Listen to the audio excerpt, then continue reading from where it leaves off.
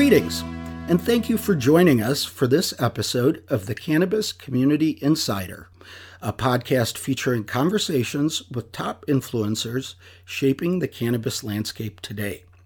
I'm your host, Mark Pasikovich, and in my day job, I am a lobbyist and public affairs consultant, and one of my biggest clients is a cannabis company.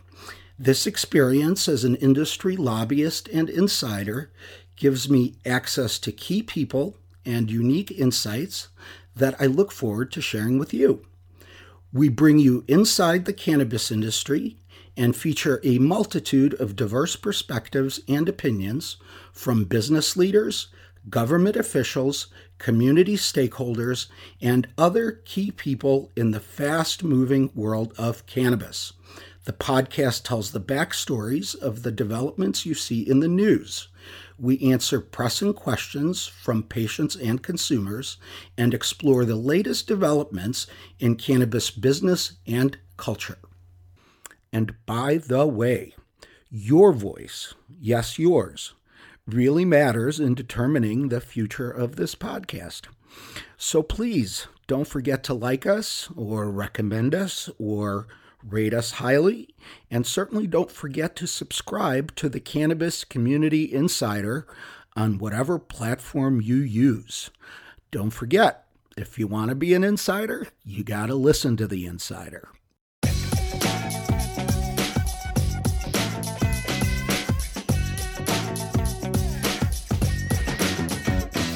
Freshman State Representative Bob Morgan is new to his role as a state legislator, but he is definitely not new to state government, and he's also not new to cannabis issues, having previously served as general counsel for the Illinois Department of Public Health and the department's statewide project coordinator of the medical cannabis pilot program when it was getting started. So he really has been involved in a major way in this program from the very beginning. He's seen it as an implementer and a regulator, and now as a legislator. Representative Morgan has a unique perspective on both the past and the future of cannabis policy in Illinois. Recently, we sat down at his office for a quick conversation about his perspective on anticipated legislation this year. Thank you very much, Representative, for talking with us today. So how are you enjoying Springfield, given your new role so far? It's great to join you and everyone who's listening. I am very much enjoying the role as a state representative. It is challenging. It's a challenging time for the state of Illinois, and there's a lot happening with a lot of new players, with the new governor's administration, with a lot of new members of the legislature. So there's a lot of change and also a lot of systemic problems that need to be tackled. So I feel very privileged to be a part of all that, and at a time where we can make some significant change and try and help the state. What's one thing that was a surprise that you hadn't anticipated, given you're not new to Springfield? There's a lot of activity down there. I think until I got down there, I could not have imagined just how much time is spent bouncing from issue to issue, meeting to meeting, person to person, and group to group.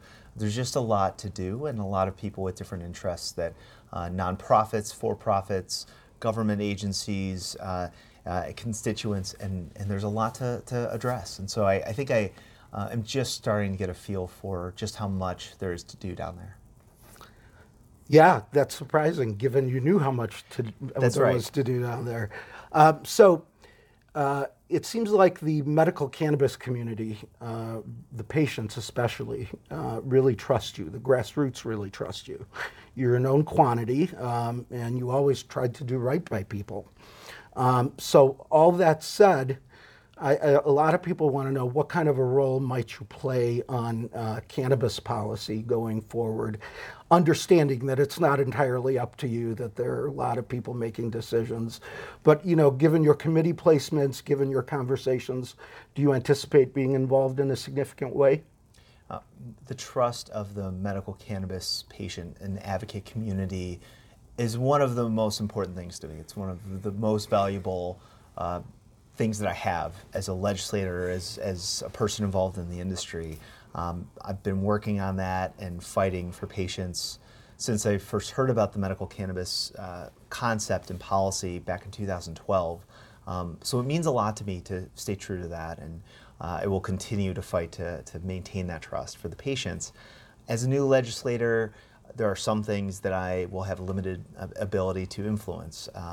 Adult use of marijuana, of course, is a very hot topic right now at all levels of government in the state by every major player and political player in Illinois.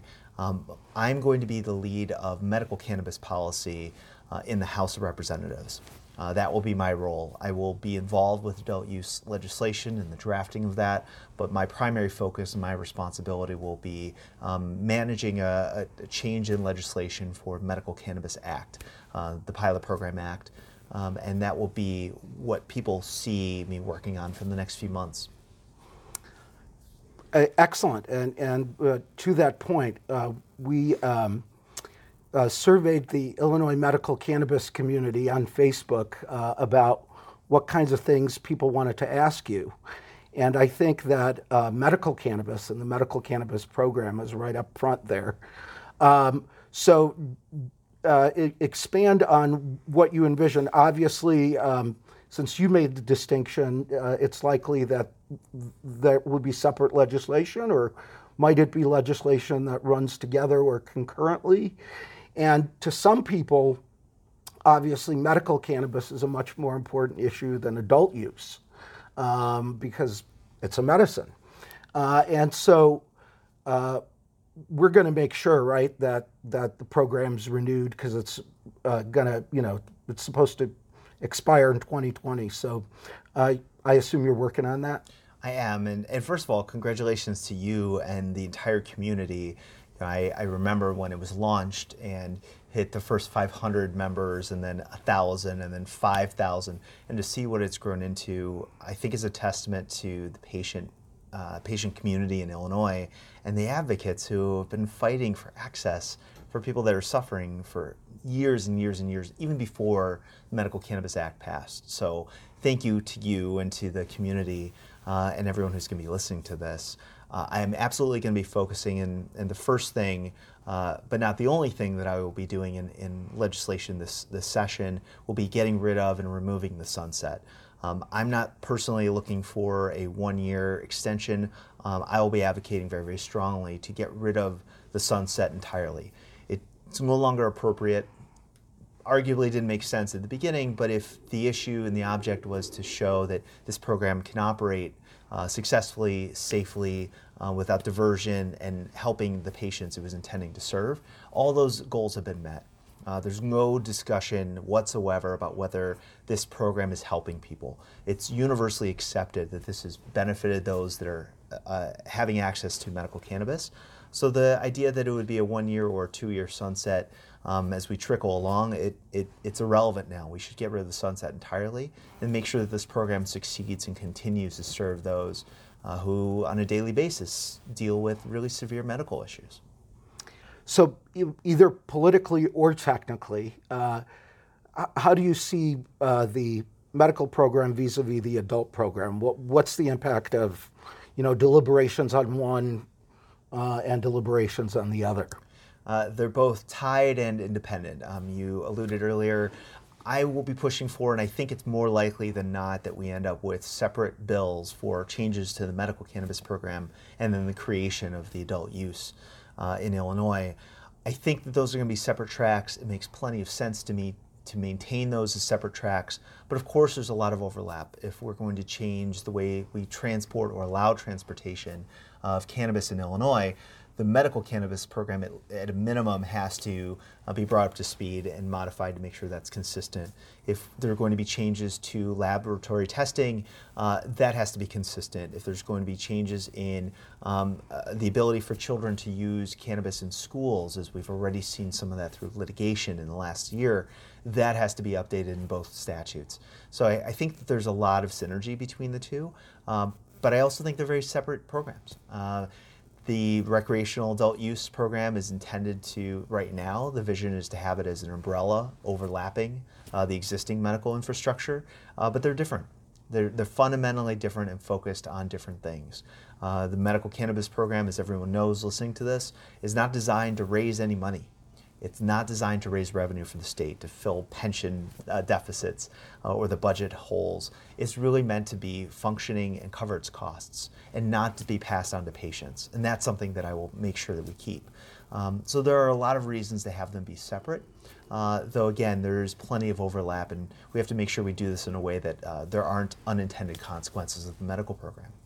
So just to skip around on questions, you alluded to just now to affordability, I think, of the medical program. And there are a lot of patients who are not well off, who for a lot of their other medicines get assistance, or are seniors or whatever.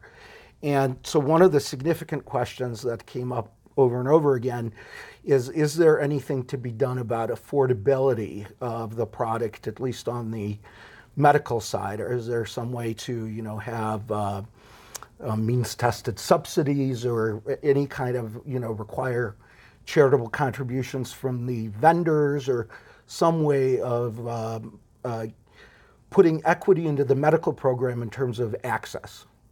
There's no doubt that this product is expensive. As everyone listening to this knows, there's no insurance coverage.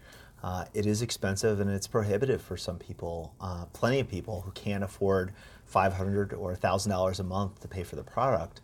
There are a number of ways that this can develop over the next few months where there are accommodations made for reduced pricing of the product. Certainly the free market, as you escalate the volume that's produced, there's an economy of scale that happens when you look around the country.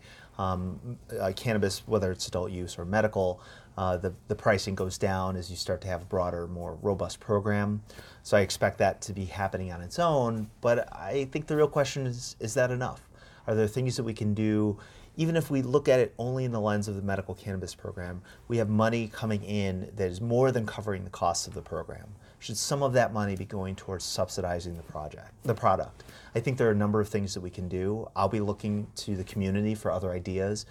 Certainly there are plenty of dispensaries, if not all the dispensaries, have some sort of subsidized program for different patients that come in. I would love for that to be more widespread. It shouldn't be a barrier for access in terms of their ability to pay. If they're suffering regardless of their wealth. I think a lot of people will be really pleased to hear that. In fact, excited to hear that, because that is a common refrain, particularly on the within the Illinois medical cannabis community. A lot of ongoing commentary always about that on Facebook. So I think that's going to be music to people's ears. In terms of access, how is home grow going to play? And again, now we're beginning to talk about the adult use side, because that's where the issue has come up.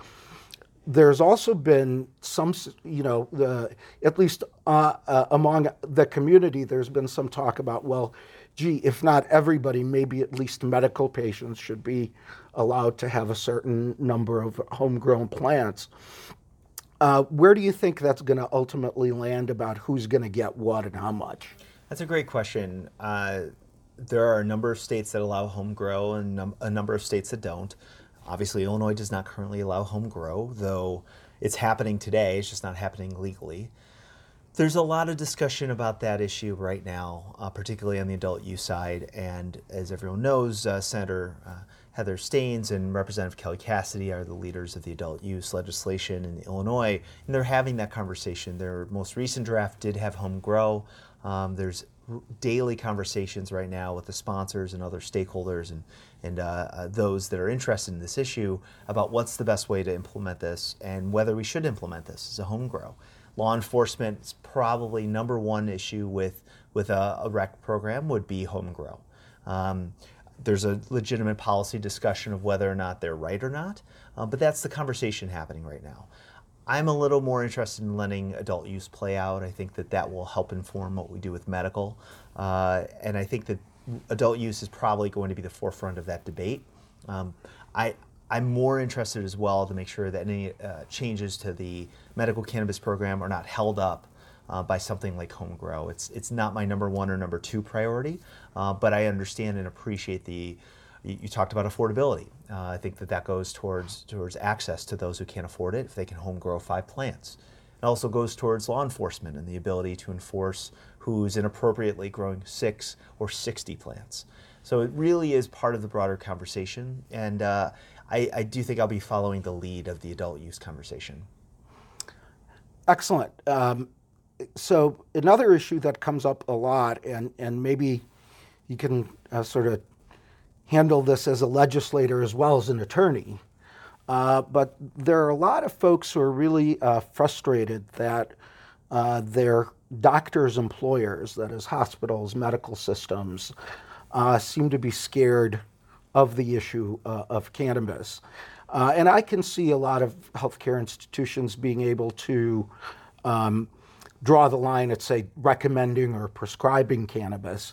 But I'm always surprised to see when medical institutions sort of forbid their physicians to even talk about cannabis and sort of share their honest opinion, if any, with their patients. And there's a lot of concern about that, particularly in rural communities.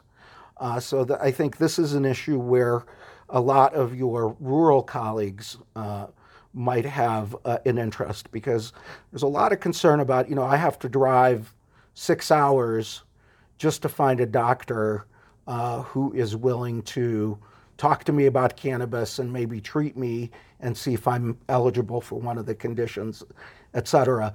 What are your thoughts about that?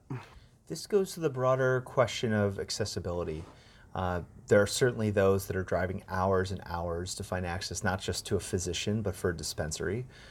We don't allow transportation deliveries. We don't allow home grow. So if you live in Southern Illinois, you can be multiple hours away from your nearest dispensary and from your specialty physician. Sometimes you have to go out of state for your physician. We've seen that, especially in the St. Louis area, Metro East. So I think that goes to the broader question of how are we educating hospitals and where are we, certainly nationally, but also in Illinois, how can we move that issue forward? I've been working with hospital systems since the beginning on this issue. I will continue to work with them more because there's so much more they could be doing. And I would like to think that with my urging and moving into a serious conversation about adult use, that the physician role in Illinois is going to evolve. If it doesn't, I'm going to be looking at ways through this legislation in the spring that we can change the way the physician has a role here. Again, a physician should be playing a specific role of allowing access to those who need it to the medical cannabis program. But if they're staying in the way as an obstacle, whether it's their decision or their employer of a health system, I think we have to look at ways to change that and reduce those barriers. Again, a huge issue for people, and I think a lot of people are going to be very pleased with that. Maybe another issue that you can address sort of as a lawyer and as a legislator is the whole issue of employment. A typical comment goes something like this: if it's going to be legal, or if it's already legal for me as a patient, why can my employer still screen for it and penalize me or fire me for it? And there is no screening or any kind of penalty for using really heavy-duty opioids, which really have me zonked out when I go to work. So what's the logic in that? And I understand it's probably more of a national issue, not just a state issue in terms of employment, but where do you see it going? I do think that is a national issue, but I absolutely acknowledge it as a real legitimate issue. If you are a law-abiding citizen who is an appropriate medical cannabis patient and you use on the weekend medical cannabis, and then during the week you go into your place of work, you're not using safety-sensitive position and you're not a surgeon and you're not a CDL truck driver, why should you not be allowed to go back into work? That has been a balance since 2013 that we've been living in Illinois, that an employer can have a zero tolerance policy and they can test at any time for the presence of THC and fire somebody even if they use the product 29 days earlier. It is far from perfect. I do think, keeping my legal hat on, that's something we really have to let this play out a little bit in the courts. But I'm very sensitive to the topic, and I think it's a real issue. Very good. So one of the other sort of threats that the medical community faces, and I guess all users would face, but the medical community in particular has this issue of their driver's license being connected to their medical cannabis card. And there's, of course, some logic to it, because if you get pulled over on your way home from the dispensary with product in the car, you want law enforcement to be able to verify that. On the other hand, I personally have talked to several people who are like, well, if it's connected to my driver's license, then maybe my employer or somebody else will find out, and I just can't take that risk, so I'm going to suffer. Is there anything that can be done to decouple those, given there are legitimate reasons why some of that might be necessary? I really don't know. I think I remember the discussions going back to the initial implementation where the state police put the identification and the marks of being a medical cannabis patient through the Secretary of State system. So if you have a suspended driver's license or you're a medical cannabis patient, it's brought up, and any law enforcement officer that pulls you over, again, far from perfect. I would be open to improvements on that, and I'm very sensitive to the concept of Big Brother and having government oversight. I'm a legislator, and I used to work in government. I completely understand not trusting government, and I think that's a fair thing to say. We don't require somebody buying over-the-counter Sudafed to have their driver's license checked. If they're a controlled substance prescription, it does go through the prescription monitoring system. So perhaps that is enough for now, and we have to find a way to give law enforcement the tools that they need. But I'm very sensitive to this topic and would be open to changes if we can do it safely. What can these programs, and I see both the medical and the adult use having some responsibility for equity and access, but what, particularly with the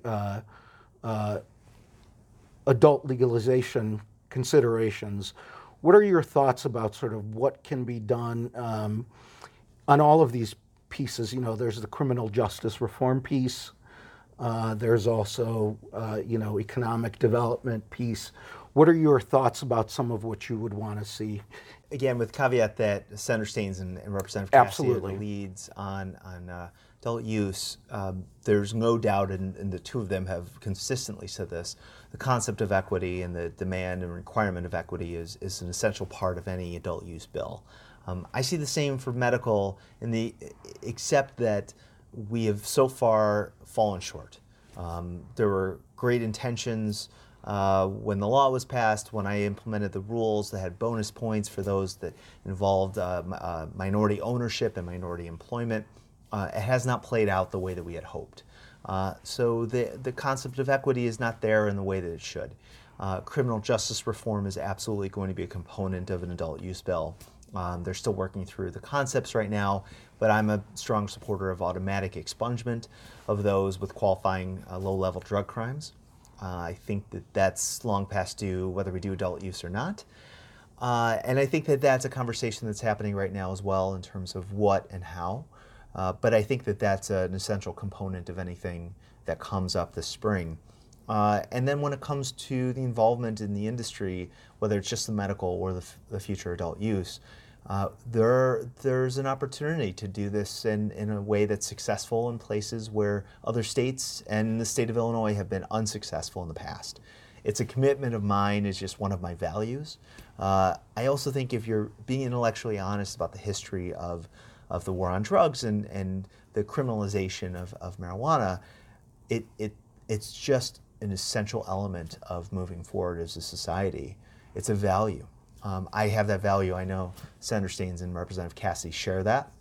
And I also think that the drafters and myself are still open to any other ideas that people have, whether that comes to ownership or employee training and apprenticeships, the support and lending towards minority owners, the reinvestment in the communities, whether it's minority ownership of racial minority, socioeconomic minority, any other disadvantaged community should be benefited by this program. And I think that's the overall goal from myself and the others. All right. Well, thank you very much. That's about it. Well, thank you, and I encourage the community to reach out anytime. Please continue sending in your comments and suggestions, but do it quicker because in the coming months we're going to be finalizing some legislation, and we hope to earn your support. Thank you again. Thank you for being an advocate. Thank you for stepping up to serve in the legislature. Hopefully that won't make you a patient yourself anytime soon, but it's a stressful job. Well, thank you, Mark. And again, it's an honor to be in this role and to play the role of being an advocate. And never hesitate to reach out in the future. Thank you. Thank you. Well, as you can see, folks, lots of things happening on the legislative front in Springfield. And Representative Morgan is likely to be in the thick of it. So with the end of Illinois' legislative session scheduled for May 31st, the General Assembly and the new governor sure have a lot to do in a very short period of time. We will keep you updated as things heat up, so please stay tuned. And in the meantime, thanks again to State Representative Bob Morgan for taking time to talk with us.